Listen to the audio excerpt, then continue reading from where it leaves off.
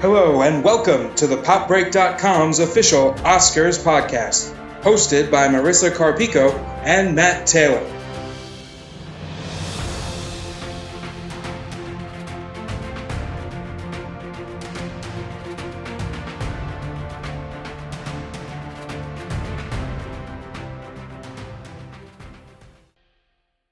Hey everyone, this is Marissa Carpico, the film editor at the PopBreak.com. I'm here with my co-host, Matt Taylor. Say hello, Matt. Hi, everyone.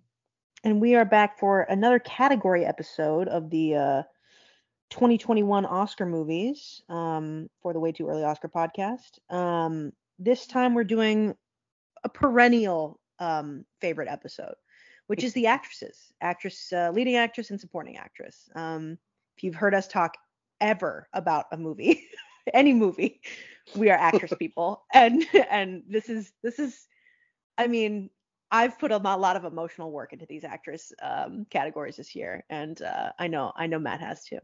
So we're going to start with supporting actress. The nominees are Ariana DeBose for West Side Story, Aunjanue Ellis for King Richard, Jessie Buckley for The Lost Daughter, Judi Dench for Belfast, and Kirsten Dunst for The Power of the Dog. Matt is our the podcast resident Power of the Dog stan. So why don't you talk to everyone about Kirsten Dunst in this movie, and also how long it's taken for her to be finally acknowledged by the industry in this way. Oh, it's so rewarding. It's so deeply rewarding because just Kirsten Dunst has just done such good work for such a long time, and realistically should have been noticed for years before. Mm-hmm. Obviously her being in Melancholia was a big sort of career revival moment of here she is giving a great performance in a movie that, even for me, someone who usually will not watch a Lars von Trier film, I'm Melancholia is a good movie and she's good in it and everything, but realistically she's been doing great work for years. If you want to go with quote unquote boy favorite movies, she's honestly worthy of a nomination for Eternal Sunshine. But then even you look at her comedic work in teen movies, she's done incredible things. Obviously a lot of people like Bring It On. I'm not a huge Bring It On stan, but the real choice is Drop Dead Gorgeous. That's the one. I mean, the one I'll fight for is Dick, the political. I haven't seen. Oh, girl, it's so good. I know. I won't spoil it then, but she and Michelle Williams have a line at the end of the film that is just one of the funniest comedic beats I've ever seen in a movie that my brother and I quote at each other whenever we talk about politics. Dick is a therapeutic watch during election years, I'll tell you that. But okay. But so this is just such a long time coming, and it's good because I don't think The Power of the Dog is her best performance, so to speak, but I think it's one where it's it avoids the fear that I think a lot of people have about their favorite unnominated actors. Of she got nominated for a performance that actually is interesting and emphasizes some of her best qualities as an actor. It's not like she did a biopic of some famous man and she's the supportive wife and she got a coattail nomination that way. It's not Butterfield 8. Right, yes, basically. If you listen to our retrospective podcast in a few months, y'all. And so I'm very happy for her. I think this is a good performance. I think she's phenomenal in it. The big centerpiece of her performance is that scene where she's kind of forced to play the piano for a party, and it's just brilliant physical work that could have been overdone, but it's she just dials it back enough where it's it's dramatic and interesting, but also she is not becoming a caricature. And I just think she's great, and I'm, as always, hoping this is another wave for her of people liking her. She's campaigning fabulously, she's doing all these great interviews. I'm this is what I've wanted to see for a while. This is the stands are being fed. This is what I've dreamt of. Her reaction to the Lady Gaga line in that interview about the food thing, that alone deserves like an Emmy or a Streamy. I don't know what it would have qualified for, but that alone is the performance of the year. Period. It's so fucking funny. She just master. But no, like seriously though, it's insane that she has not been nominated like 45 times already. Like she should be Meryl Streep already, you know? It's weird because like let's get real here. Kirsten Dunst has never given a bad performance. Not that I've seen. And this, you're right. She's just on the edge of being like an embarrassing performance of a hysterical woman. But she is completely in control of her instrument and literally always has been. Go back to Interview with the Vampire. Hell, go back to she used to be in the entrance video for the Tower of Terror at Disney World or Disneyland or whatever. Like she's always been good, damn it. And like it's lovely to see this. You're completely right. It's not her best work, but it's not a bad work. And if she somehow won, which is unlikely realistically, it wouldn't be embarrassing. And realistically, what this is it's the industry finally acknowledging how good she is. It's going to get her on the board for the first time. And hopefully this means that now, whenever she gives a good performance, which is basically every time, she will get on the board every single time. And finally, she's going to win one like in the next 10 years. Hopefully. I mean, it's ridiculous that she hasn't won one. She's so good. Melancholia is like probably one of the best performances of this century. Like, period. It's so good. Like that movie would not work without her performance in it, realistically. And she's really good here. It's just nice to see her. It's nice to be nominated. It's an honor to be nominated for her. And you know, it's just lovely. And with her and like Jesse Plemons both being nominated in the same year and like having that charming story of her like, you know, finding out. It's wonderful. Let's bring it down a bit, I guess. Although, you know, Judi Dench in Belfast, again, if you've listened to even one of these episodes this year, that you know that I am not a huge fan of Belfast. But like Judi Dench is wonderful. Like, am I going to shit on Judi Dench? No. Is there enough meat in this role to be nominated? Probably not. But she's a legend. I get why she's nominated. Sometimes the Academy likes comfort food and nominating legends who've been nominated a million times. And Judi Dench is that. I don't think I wouldn't put her in my personal ranking, but I'm not pissed off about it. Who cares? They clearly really like Belfast. I'm not in that group, but my favorite scene in that movie is with Judi Dench. It's when they're at the movie theater, or they're at the theater, and you can see their reflection in the glasses. I mentioned it in the review. Again, if you haven't read the review by this point, like, what are you doing? But yeah, I think it's fine. I'm not mad at it. I wouldn't have picked her, but who cares? It's Judi Dench. Like I'm not a monster. What are your thoughts? Yeah, honestly, I think she's the MVP of the movie. I remember for a while, in what feels like a distant memory already, there was a time when many people thought like Katrina Balfe would be the nominee for the film, and I remember kind of being like, okay, like it's like, you know, no offense that she's fine. No. I just think like, you know, I was like, that feels random, and then Judi Dench I think is actually giving like a really good performance here. That like, I mean, she's obviously a professional. She's you know, a legend. It's not a surprise she can do this, but it's like, realistically, it's the first time I've seen her in a while not be on autopilot, which is not an insult because her autopilot is, you know, a legend's autopilot. It's fine. It's just that like this feels like she's really doing something, you know, interesting, and I wish the movie was as interesting as she was, but I think she's also the subject of my favorite scene in the film, which is her saying like she's I forgot the context because it's been a few months, but she's like saying goodbye to them at a bus stop and everything, and it's like a nice. Oh God, Jesus. Yeah, it's like a nice little emotional moment that she sells. So it's like, yeah, I'm not gonna argue this. Judi Dench is great. I'm happy for her. You know, her turning to the camera in Cats, singing directly made me laugh so hard. I needed to use my emergency inhaler in the theater. No, you didn't. Did you really? I did. That's oh my God. I did. And so you know, it's like, sure, this is for that one. Good for you, Judy. Oh man, you heard it here first, everyone. Judi Dench almost killed Matt. It's true.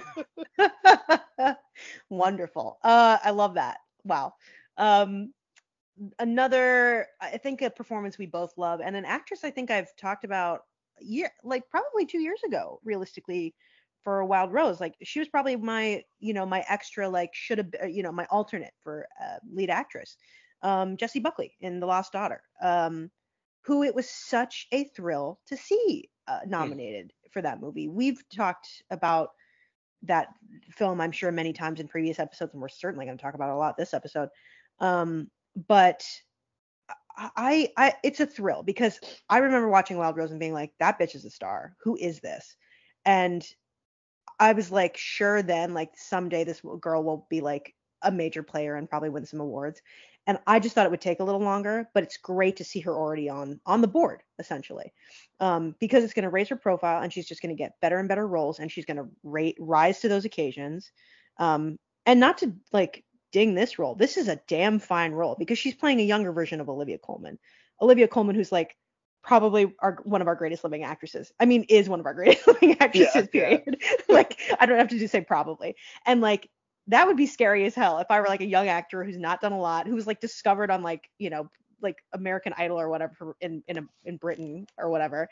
Like, I would be shitting myself if I got that role. But she like totally rises to the occasion and has to play this really prickly character at a young age and has to do a lot of stuff realistically. Like, Coleman is on an island the whole time, essentially doing like remembering these things. Her character has to do those things and sell everything that happens, and she sells every moment of it. And it's wonderful to see her here. I don't think she is going to win, but I was so thrilled when I saw that nomination. What a delight. What are your thoughts? Yeah, I completely agree. It's such a cool, like just an exciting nomination, and one where it's like realistically, Wild Rose, which we both loved, was a movie that like I think the only reason that didn't play with the Academy was because of just not campaigning well enough for whatever studio has it, because that's such an Oscar movie right there that just happened to come out over the summer of whatever year that was. The Steenburgen nomination was right there. They didn't even touch it. It's insane. It's for the damn song. That should have been a layup, but then like for her to get nominated for a movie that did show up elsewhere during the ceremony, but is just such a more challenging film, I'm like, oh hell yeah! Like this is like this is such an exciting move for her career, an exciting move for the movie itself, which is like one of the best of the year. And yeah, it's like you said it perfectly. It's like she's playing Olivia Colman, like a younger Olivia Colman, and it's like incredible the way those two performances inform each other without it becoming like showy. It's not like she's doing like an Olivia Colman impersonation. She's just like they both totally get the character, and it's like it's really really really good work, and I'm excited for what comes next from her. I think she's really she's one to watch. I desperately want to see her production of Cabaret that she's doing on West End right now, which like sounds strange and perhaps like it won't all work for me, but I want to see what she does with that character.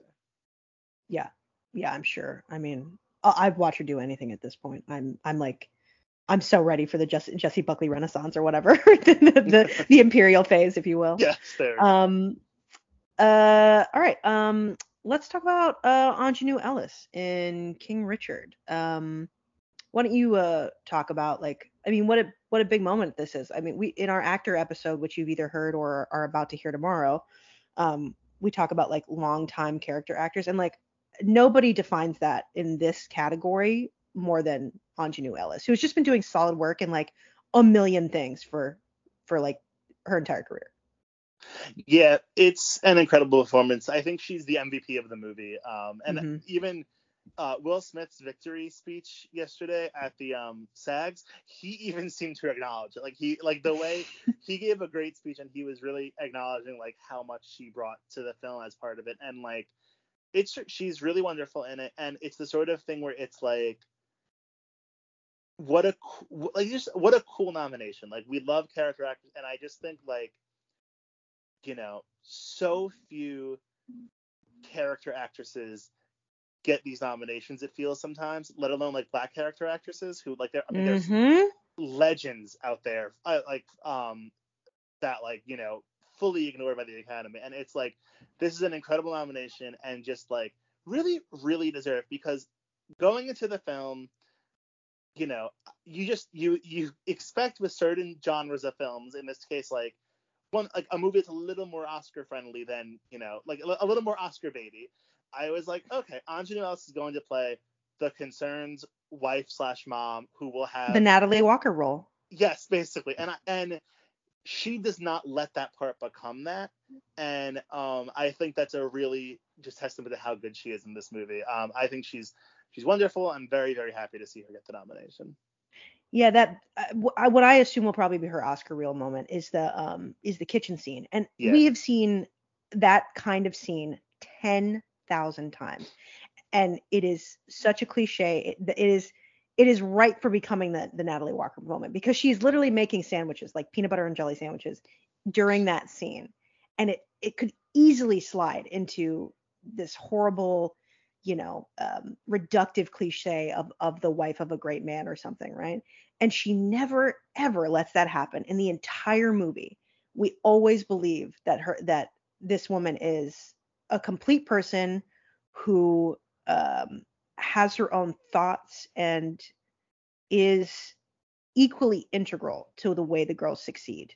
These, like, literally the two greatest you know, tennis players of all time, lady tennis, well, real, like, tennis players, period. We don't even have to put a gender on it.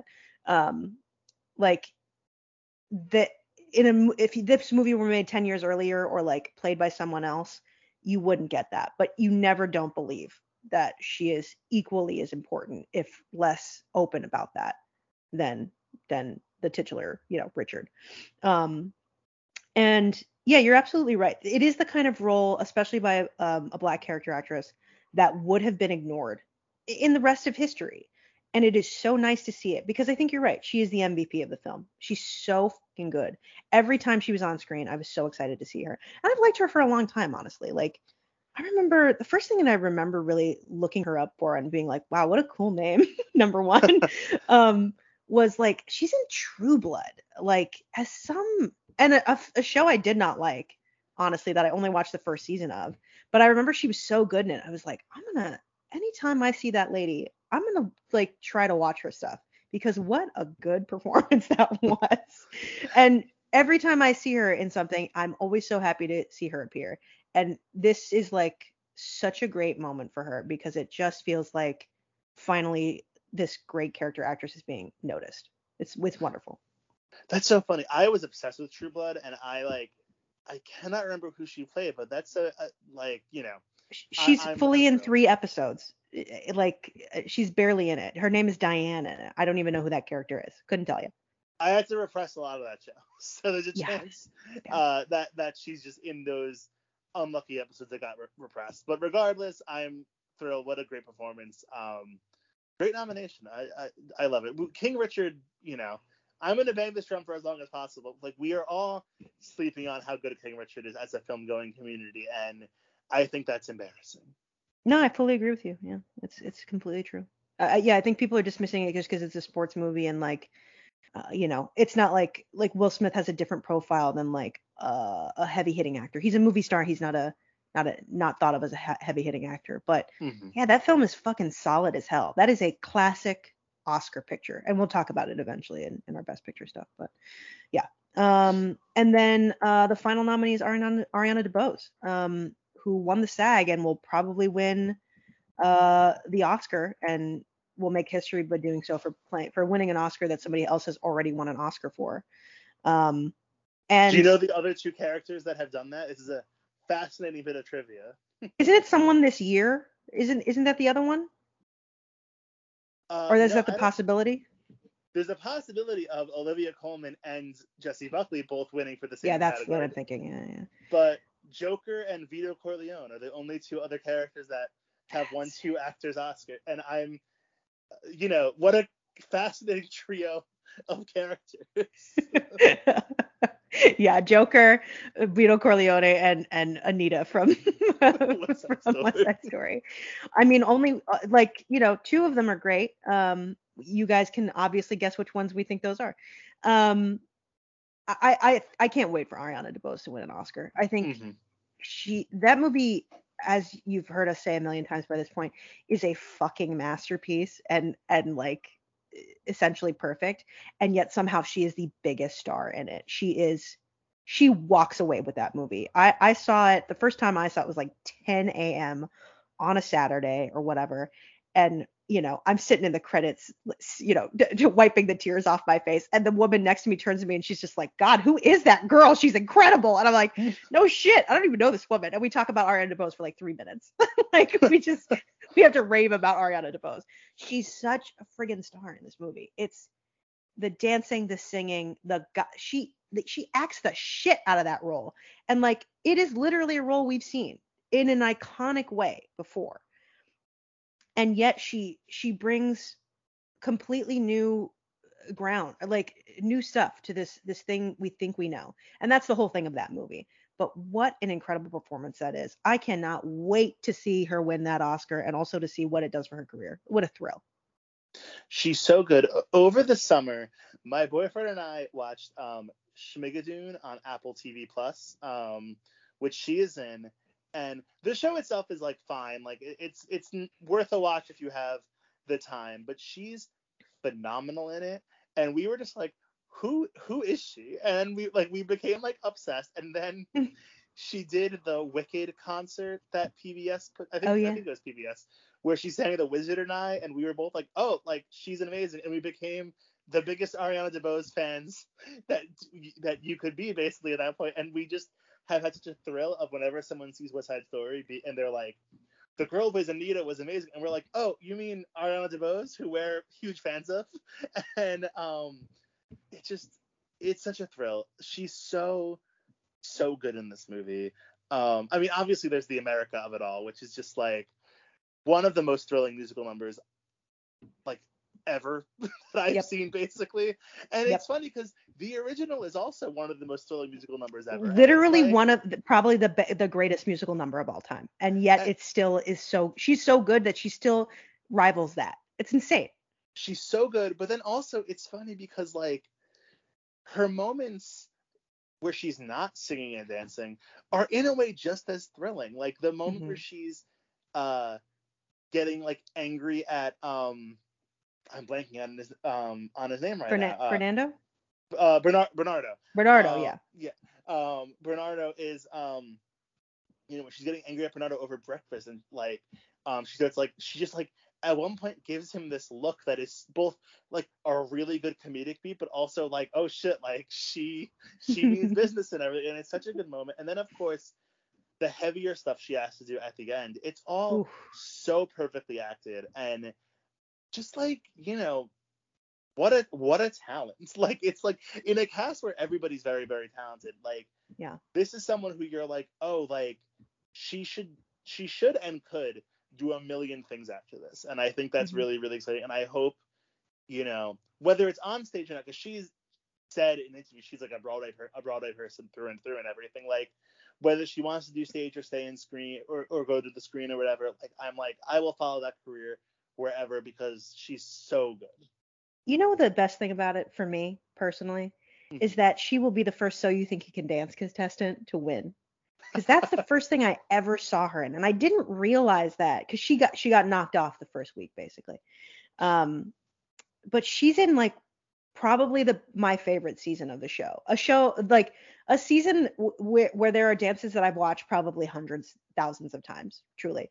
She's like season 9, and that was her first gig. And like to see her go from that to Hamilton, like being in the original cast dancing in Hamilton, and then to this, what a fucking career trajectory. That is the shit of Hollywood dreams. Do you know what I mean? Like she is what you think about when you think about like Hollywood success stories. What a freaking thrill. Ah, man, I'm so excited for her. What a thrill it's going to be. If she loses, I'm going to be devastated, obviously. I mean, she's my pick. I think she'll win it based on the SAG. I mean, and her speech was charming. She's so charming. It's like, I don't know how she could lose it at this point. I'm assuming she's your pick too. She's my pick, and I think I feel pretty safe in her winning. I think the only possible other win here could be Kirsten Dunst, but like it would require more of a swell of support from the other guilds for me to believe that could happen. And I mean, maybe that has happened since we've recorded this, but as of recording, it feels like this is Ariana DeBose's to lose. It just feels like the easiest way for voters to like honor West Side Story, basically. And I'm like, hell yeah, let's see it happen. Yeah, I mean, it's such a star-making role, honestly. And honestly, also, if she lost, it would be like iconic to the point that it would like fuel her career forever. Like either way, I don't want her to lose, but you know, any way, it's going to be great for her. I have a couple. I only have a couple alternates. I'm sure at least one of them we will overlap on. One of them is a sort of soft one, but you know, given if you've listened to the pod, you know. I fucking love Dakota Johnson, and I think she's so fucking good in The Lost Daughter. I mean, that movie works because of the trio of actresses, realistically, and she has to play an incredibly difficult sort of role, the kind of role that, like, I don't know, reminds me of her mother, Melanie Griffith, as like this object of desire, in which Melanie played like multiple times throughout her career, but and realistically to be Hedren did too, but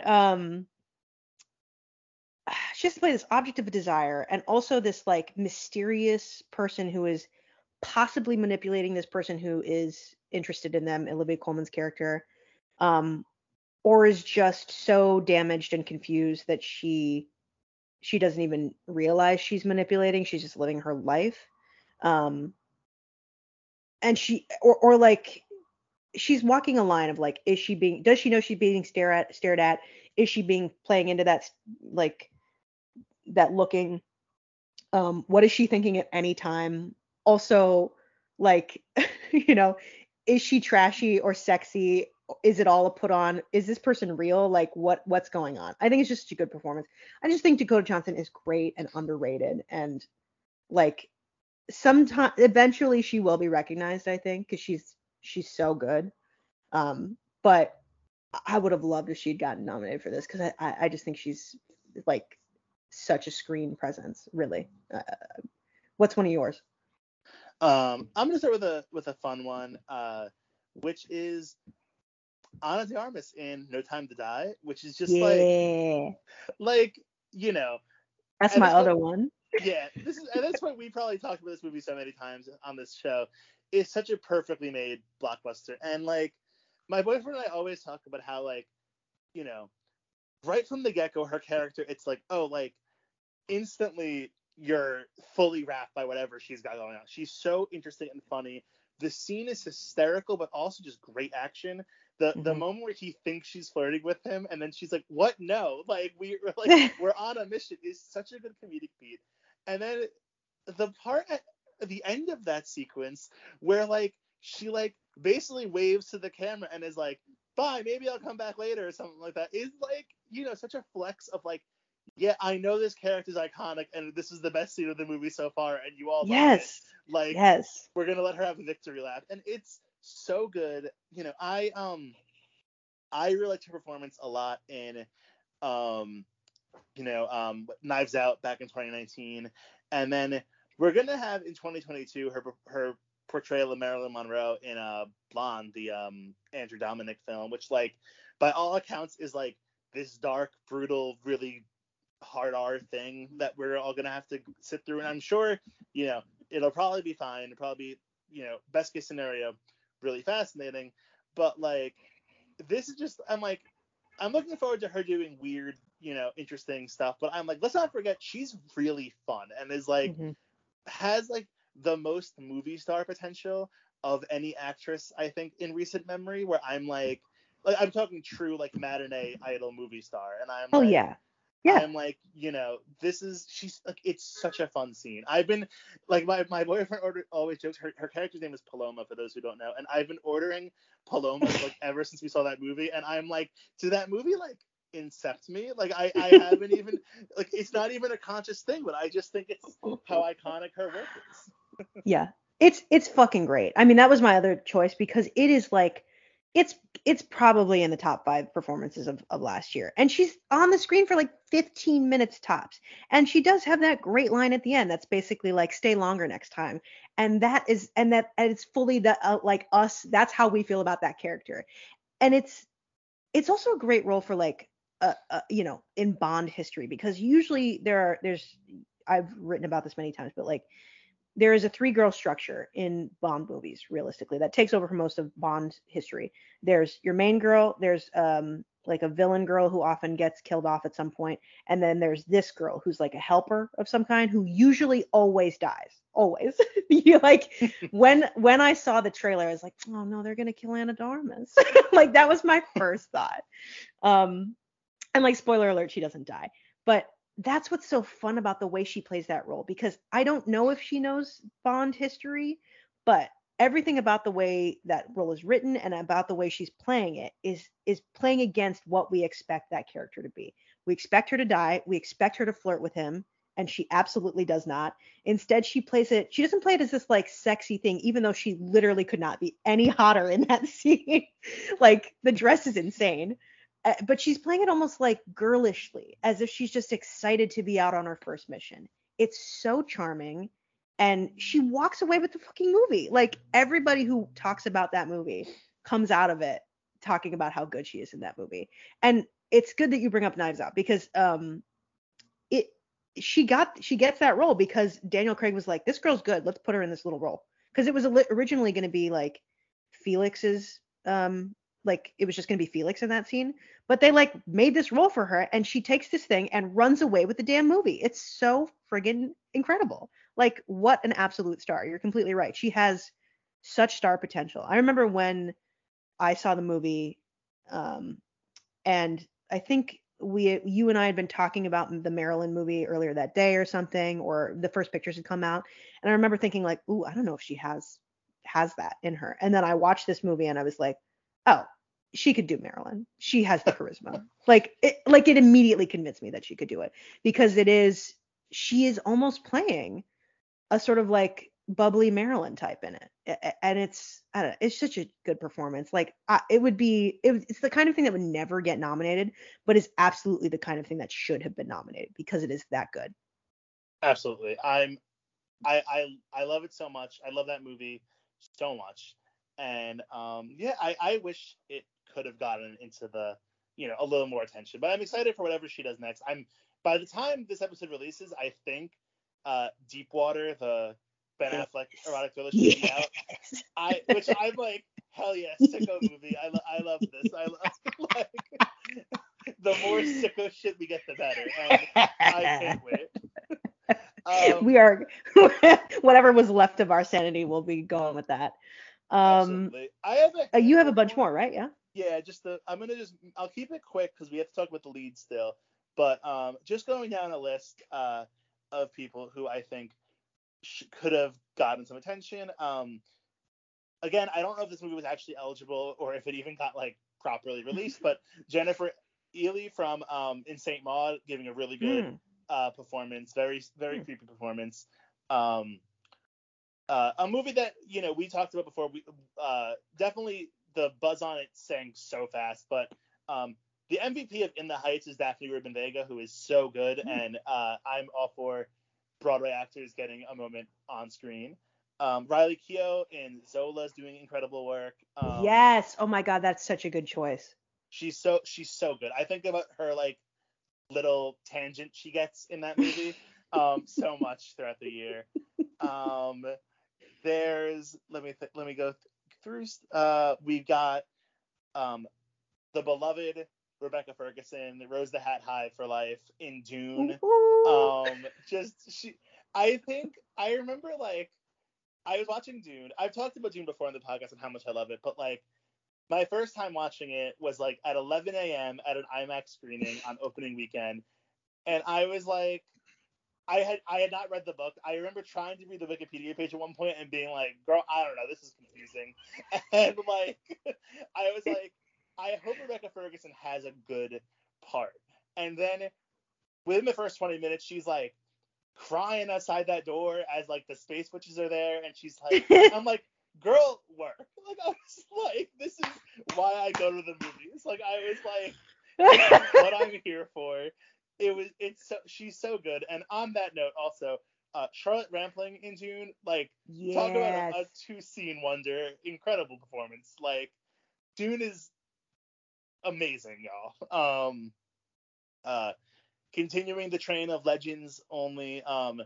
Regina King's really fun in The Harder They Fall, which I think is like a movie that I was a little bummed to see like not really pick up any steam ever. Not that she's playing like a villain in it, and it's like very much like an R-rated action film sort of thing. But I just think she's so fun, and that movie looks so good. Where I was like surprised to see Netflix not even really try to get it, even in tech categories. But Regina King's wonderful and clearly having fun.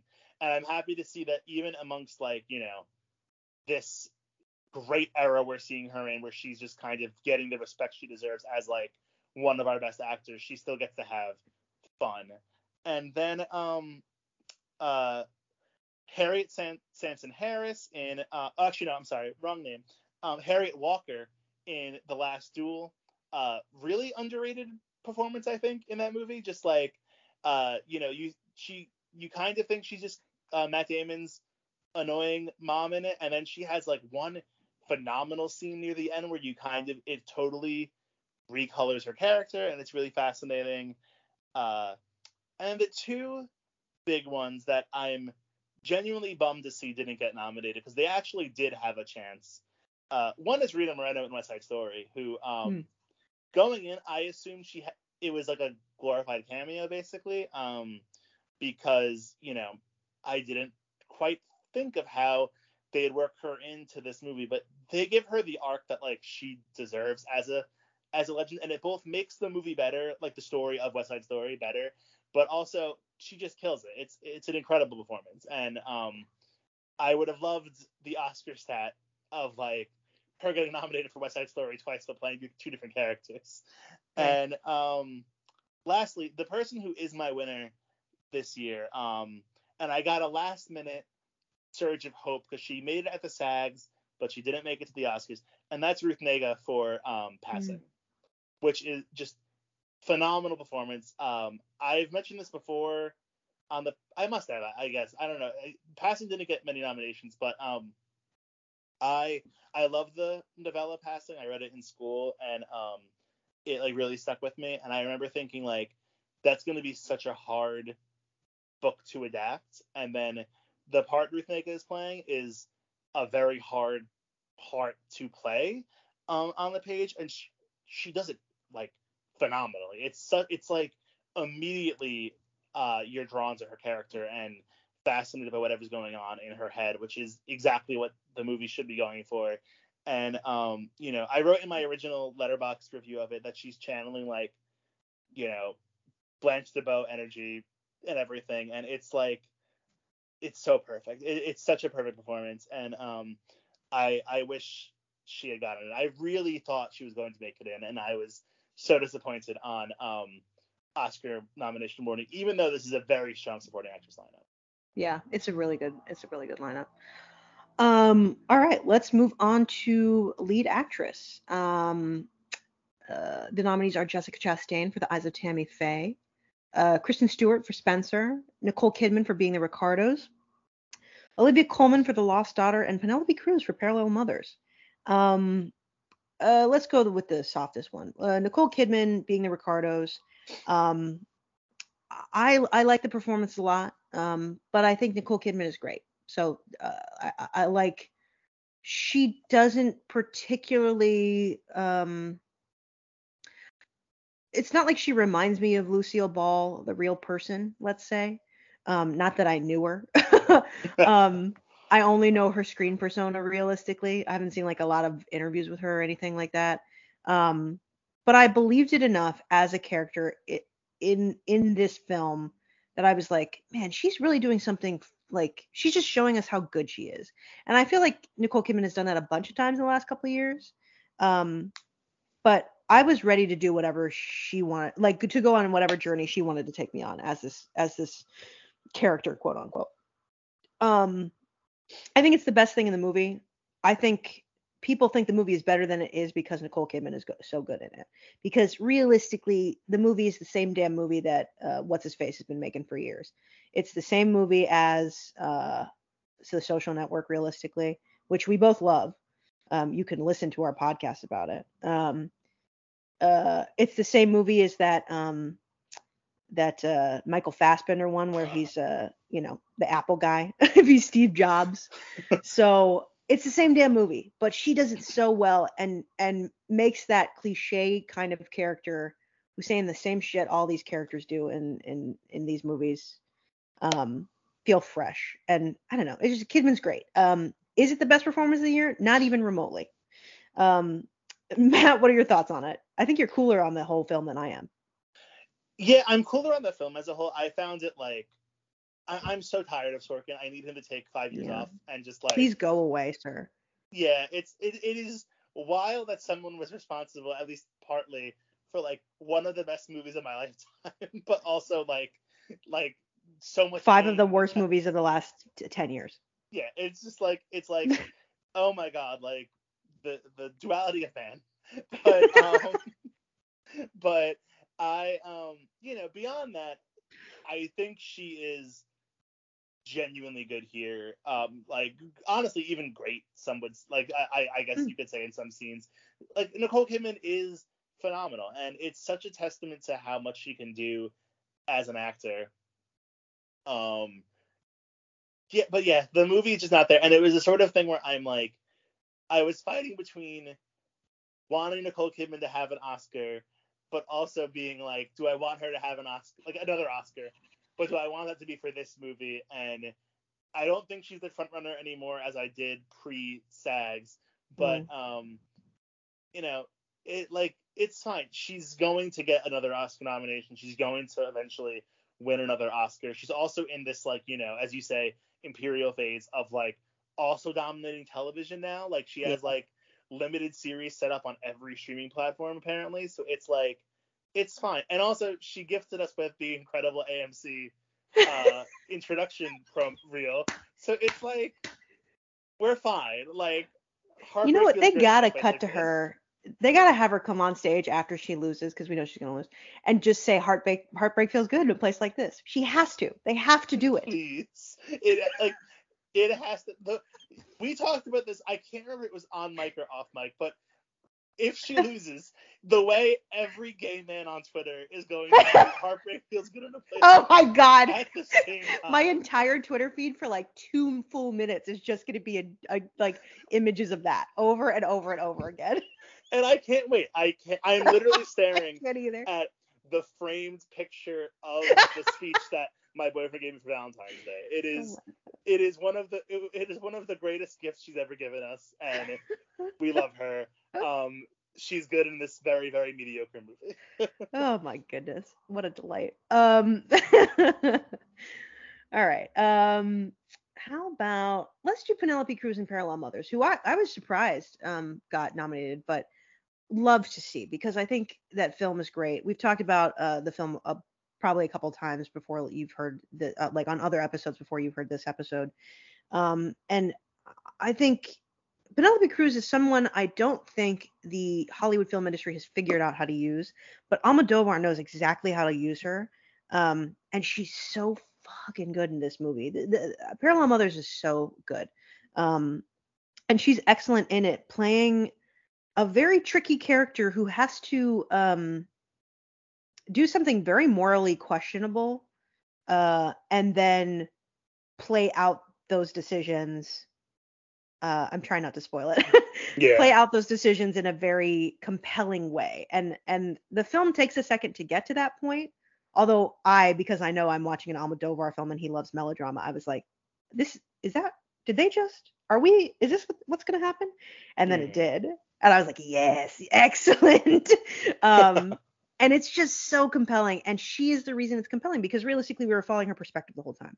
There are 2 mothers in it, realistically. But the person we get to know the most about, who's creating all this sort of dramatic irony, is the Cruz character. And she just acts the hell out of it. It's such a good performance. I was so thrilled to see her get nominated, because I really loved that movie.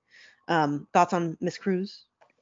Yeah, I mean, I'm thrilled. It's like, I forgot who I'm stealing this thought from. It might have been you actually on Letterboxd. I don't remember. But like someone either tweeted or wrote on Letterboxd how realistically like every performance she gave in an Almodovar movie should be nominated, and like it's it's true. Like she is someone who you're absolutely right. Like Hollywood never quite figured out how to use, and we're preparing for our next season of the Retrospective podcast right now.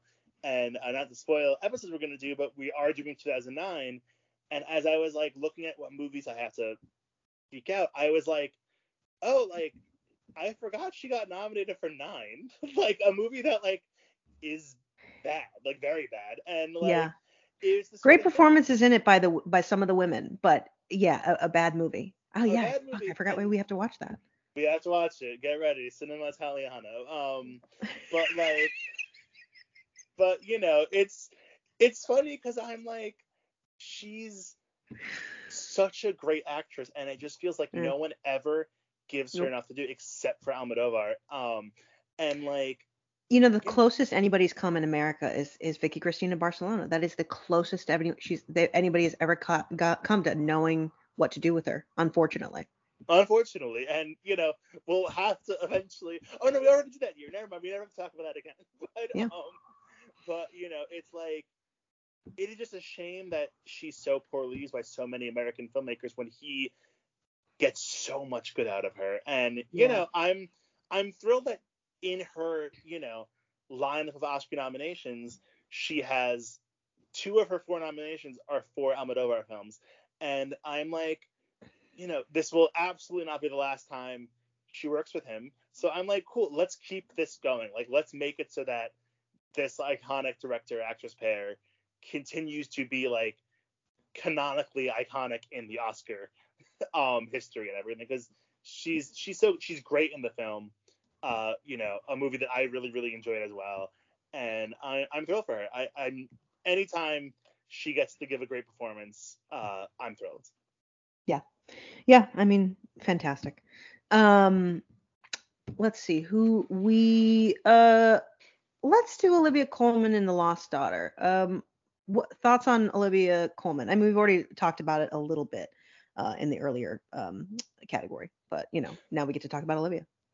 Yeah, it's funny because I obviously knew Olivia Colman before The Favorite, but this is probably on Mike somewhere. But it's like I remember thinking in 2018 how like, oh, it's cool that like she's this great character actress who is turning up in The Favorite, which becomes this unexpected Oscar player, and she gives one of the best performances I've ever seen in a movie, and she actually wins.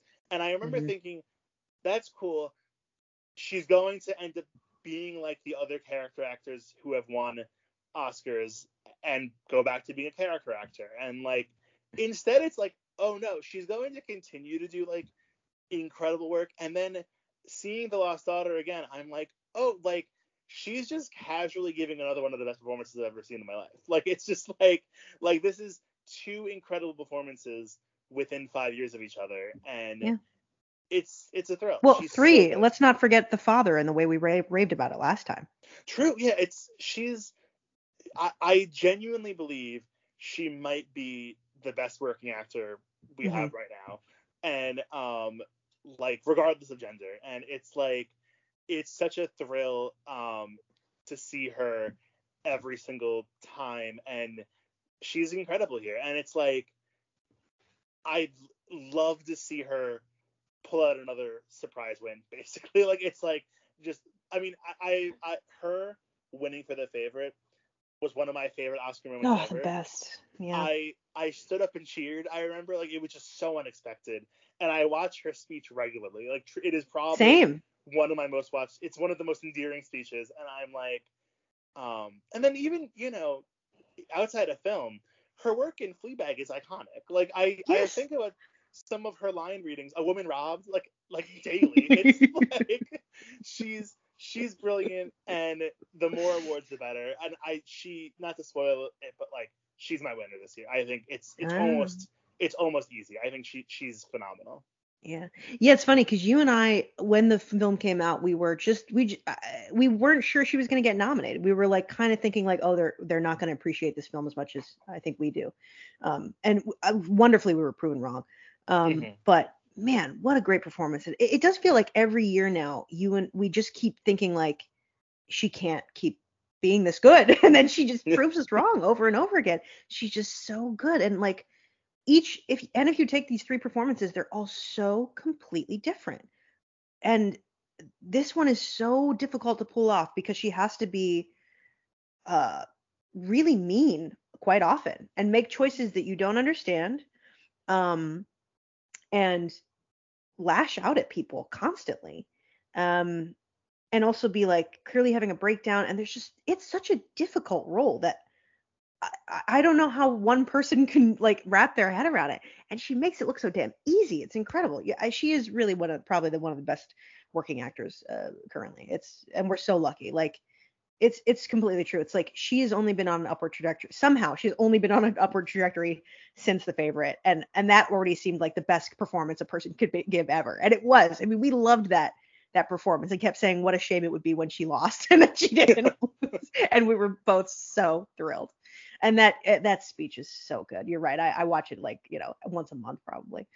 Um, I think. I mean, realistically, these the next two we're going to talk about are probably our front runners. Although it is a difficult one to call because the precursors are not all lining up. There's the actress race has been so difficult to predict this year. What a roller coaster of emotions. And what a thrill! What a thrill! To be honest. What a thrill! I mean, like again, as like lovers of actresses, this is the year for us. I can't imagine another year being this exciting because it's been truly wild. The winner of the SAG was Jessica Chastain for the Eyes of Tammy Faye. Which would usually be a very good indicator, but there is not complete overlap between the SAG nominations and the Oscar nominations. And the person who is currently considered the front runner, we still haven't talked about yet. But Jessica Chastain in The Eyes of Tammy Faye, you said something great that I think is has stuck with me, and I think is a perfect definition of this character, in that Jessica Chastain is a campy actress, and this film is a campy film, so it's like perfectly tuned to her sensibilities. Yeah, that's exactly how I was feeling about it. It's like I never, for lack of a better word, like got Jessica Chastain really, and then this movie made me a fan again from like back how we were back in her big year of 2011. Her big year, yeah, was in everything, yeah, and she's just like this movie's not my favorite, and the performance is not something I would rush to award, but it's really good. And honestly, I'm like, if she got her Oscar for this movie, I'm like, cool, that's like a very solid win for her, like career wise and everything. Yeah, I mean, not to keep referring to this, but Jessica Chastain very early on was a Lucy Hale for me, if you will. I was obsessed. I watched all the things. I went and saw her on Broadway 2 days before that big hurricane hit New York City and flooded the subways for a while, like in 2012 or whatever that was. What was that damn hurricane? I don't remember. But yeah, I forgot. You know what I'm talking about. And I was like, she was so good in that first year, and then her work since then has been really uneven, because I think you're right. She has to have the right director, and she has to be in the right role for her sort of sensibilities. And she was bad in that Broadway show, like genuinely bad. It was The Heiress. But this is the right role for her, and you're right. It made me remember again, like I used to really love Jessica Chastain and like trust her, and she's betrayed that trust, but maybe I should give it back, because that was a good performance in a movie that's like doesn't always work tonally or narratively, possibly. Like it's a little too like lighthearted and goofy maybe, or unreal, like wallowing in unreality, but she's perfectly detuned to whatever the hell it's doing and is deeply watchable in it, and like helps rehab or reframe a person who is so well known. it's a good performance. I wouldn't be mad at it either. However, the number one Lucy Hale of my life is Kristen Stewart and has always been. And like I've been defending Kristen Stewart since the beginning. When I heard she was in Twilight, or what, like I read Twilight in high school and was obsessed with it because I was a teenage girl, you know, who loved vampires. Like obviously I was gonna love this thing. And I remember when they were gonna cast her, I was like, I gotta study up on this girl. I was like, as if I were the casting agent. I like heard a rumor and then I was like, let me go through her IMDb. And then I did. And I've seen most of the stuff she's ever made, maybe one or two things, right? And she is I will be honest. I did not think this was the kind of performance she had in her. And I think she's good in the Twilight movie. She's the only real reason they work. She has to be good enough for us to be able to uh experience the emotions of that character and fall in love with these boys who suck, frankly. I mean, I love Rob now, but he's not good in those. Um, but like, I always thought she was good in those. I saw The Runaways twice in theaters. like, I've been. I mean, I have a poster of the Ghost movie, Personal Shopper, in my apartment. It's like my prized possession. If there's a fire, I'm carrying it out. That's like the only thing I'm taking. Maybe my birth certificate. But like I love Kristen Stewart. And when there was a brief time when it didn't look like she was going to get nominated because of she didn't get nominated for the SAGs, I was like, what did I do wrong? Did I pull focus from Kristen for too long after so many hard years of hard work that cosmically I let her down? Like I felt like guilt realistically. And I was like, I know this is nuts, but I can't stop myself because I have been on this Kristen Stewart train for so long.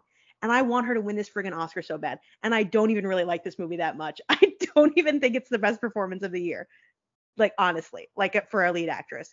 However, it feels like such a cultural vindication and it will like it just feels right. I want it so bad. And like, listen, you don't always win for your best role.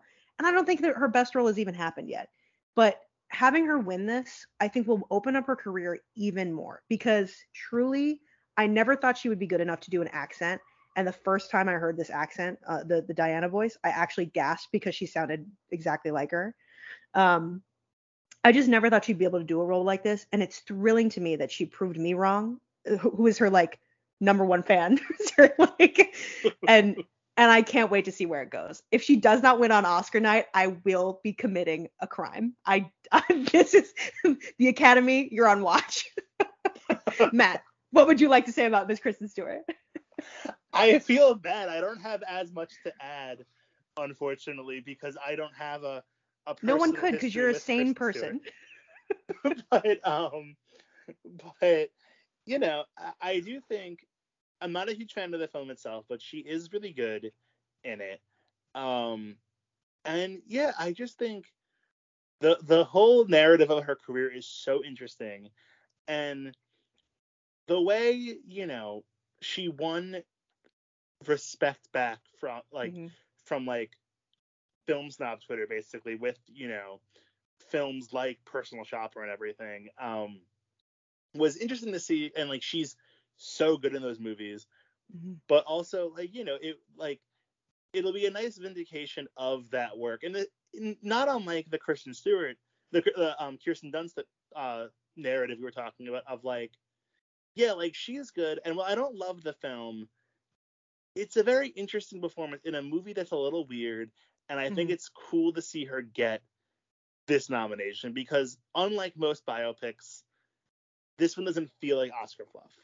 Yeah. So it's like it's an interesting nomination for a movie that doesn't totally work, but I'm like, yeah, this makes sense, and I do honestly think there's a chance she's going to win. And yeah, I'm like, yeah, let's see what this career opens up, because I think similar to Robert Pattinson, they're going to just continue to work with like interesting filmmakers doing interesting stuff, and I'm very much here for that. Like I just think, like you said, we haven't seen Kristen Stewart's best performance yet, and I'm very excited to see where we go from here. Yeah, because I mean, the career trajectory of it is so thrilling to me as a person of like who's interested in Hollywood history. Because I remember the day that the news broke that she slept with that director, and cheated on Robert Pattinson. I got up early to buy that copy of Us Weekly. Man, I had never been so sad to not still be working at Us Weekly than I was at that day. I think about that day all the time. I got up early. I went to that Dwayne Reed. I bought that Us Weekly. I looked through those pictures like I was looking through like sacred texts. Oh, hold on. We're just gonna pause for a second, delete this. Lots going on. Yeah, they're going right by. Okay. And like I thought then when that news broke, I was like, ooh, this girl, her career is over. Her career is fully over after this directing thing, because like she's just alienated her entire fan base. Her fan base at the time was Twilight, and people didn't like her very much anyway. The girls loved the boys in that movie, so nobody cared about her. Me only, basically. I'm the only one who was going to Twilight for Kristen Stewart, and like I thought her career was over. So for her to take that loss, realistically, like that career hit, and go from being like, kicked off of, or well, like from being like, okay, disgraced, starting to lose movies. Like she was originally cast with Ben Affleck in Focus, and then it became a Will Smith, Margot Robbie picture. But Ben had to leave after she got caught with that director, because I'm sure Jennifer Garner was like, absolutely not, are you working with that girl? And like to be like, to slowly work her way up through like working in France with a great director and doing these really cool independent roles, and to finally get to this point where she's never been more confident on the interview circuit and the night show circuit, like and now she's gonna be recognized by her peers, like very likely, is such a cool like narrative for me.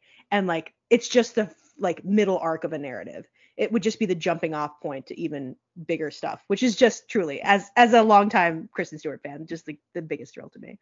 I think I think she's gonna win, but it's a hard thing to predict. Mm-hmm. It could be any of these women, and I would probably be happy with but just about any of them. Like Kidman the least, but like it's Nicole Kidman. I'm not gonna be mad, realistically. What are your thoughts? Yeah, I agree. I love that it's hard to predict. I almost like don't want to read a single thing about it at all going forward, and I want to just go into the night being like, yeah, I don't know who's gonna win. It's so exciting because the one thing like Oscars are like my sports basically, but the one thing that sucks from covering it so much is like you do sort of figure out the math of who's going to win you and everything like that, and it's like it's nice for this year. There's multiple races where I'm like, I have no idea, and I love that. It's a thrill. Yeah. The data is so unpredictable on this one.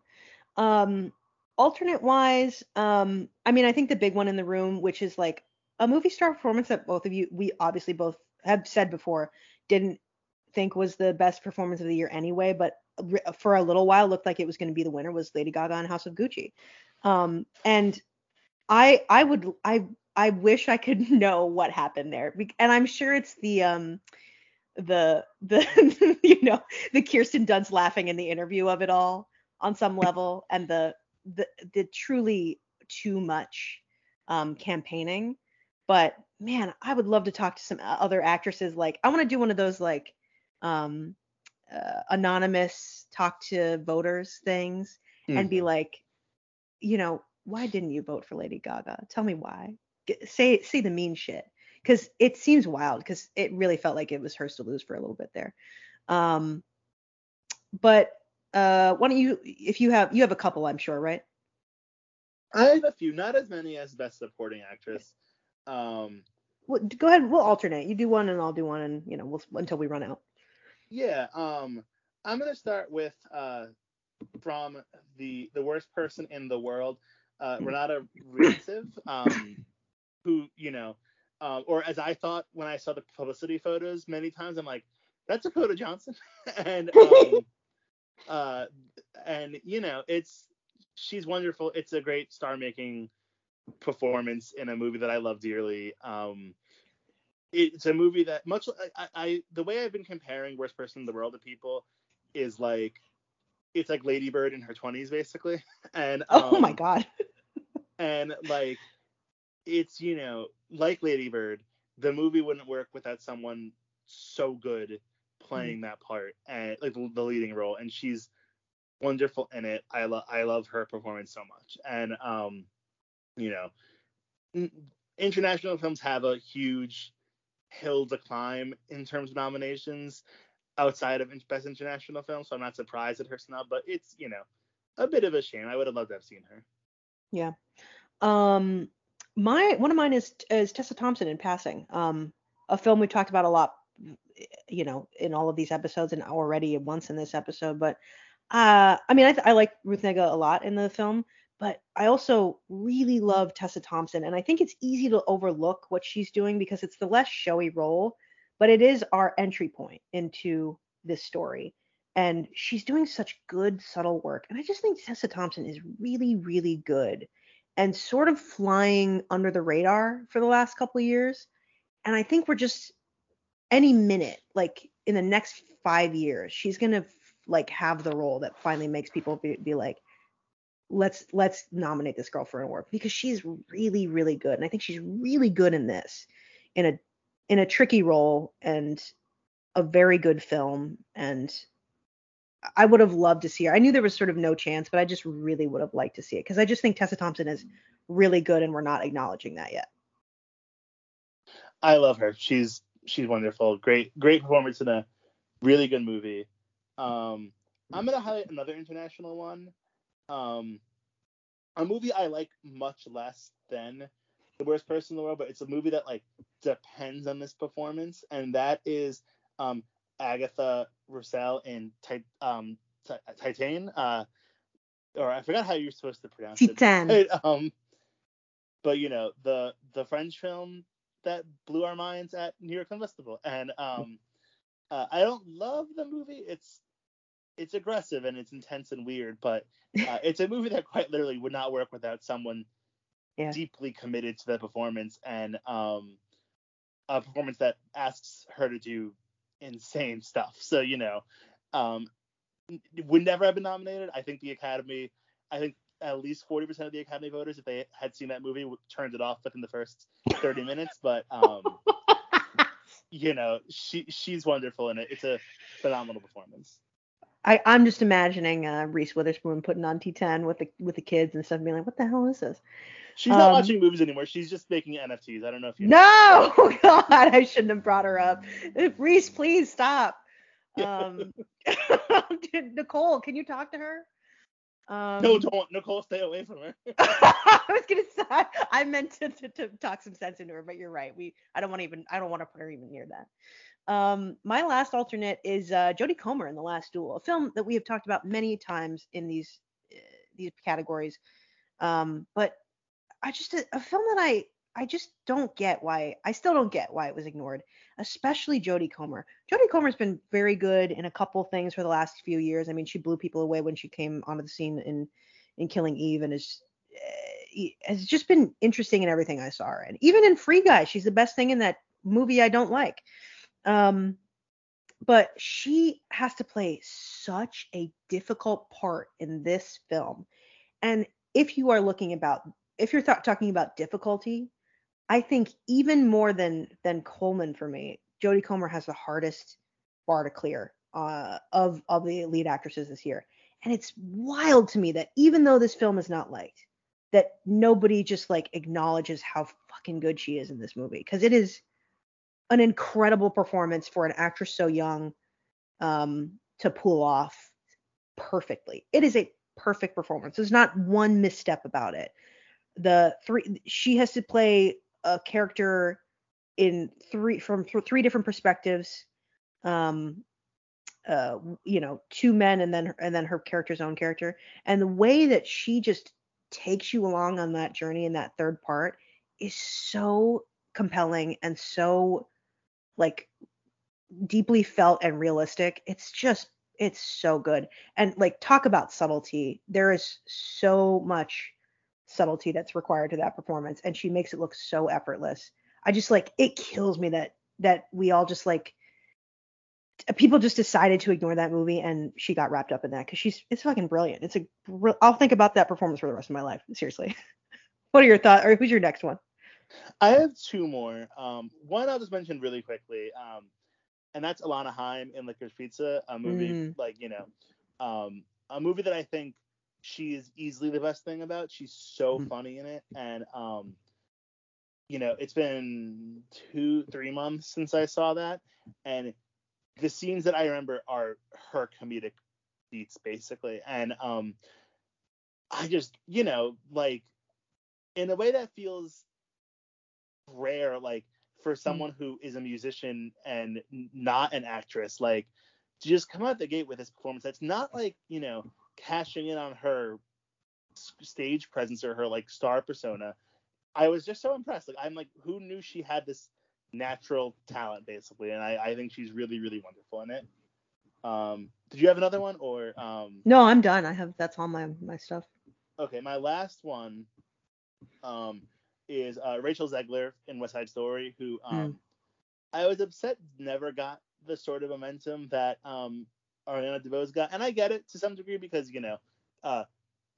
as I've said in my 1961 our 1961 retrospective episode, like Tony and Maria for a lot of people is the most boring aspect of West Side Story, but she, I think, made that love story resonate in a way that it never had before in the various stage productions I've seen, as well as the original film.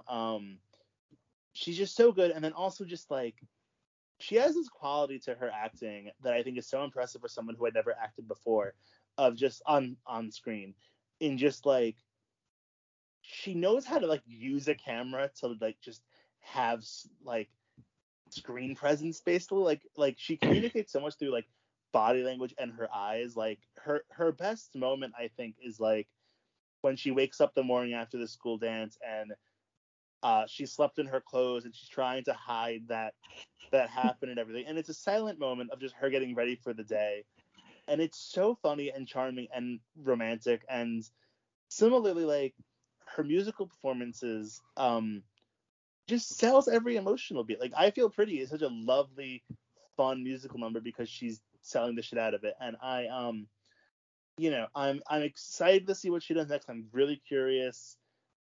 She lined up a superhero film and a Disney live action remake, and I'm hoping something more exciting is on the horizon, but at the very least I'm happy she's going to stay in the limelight because I want the world for her in terms of film options.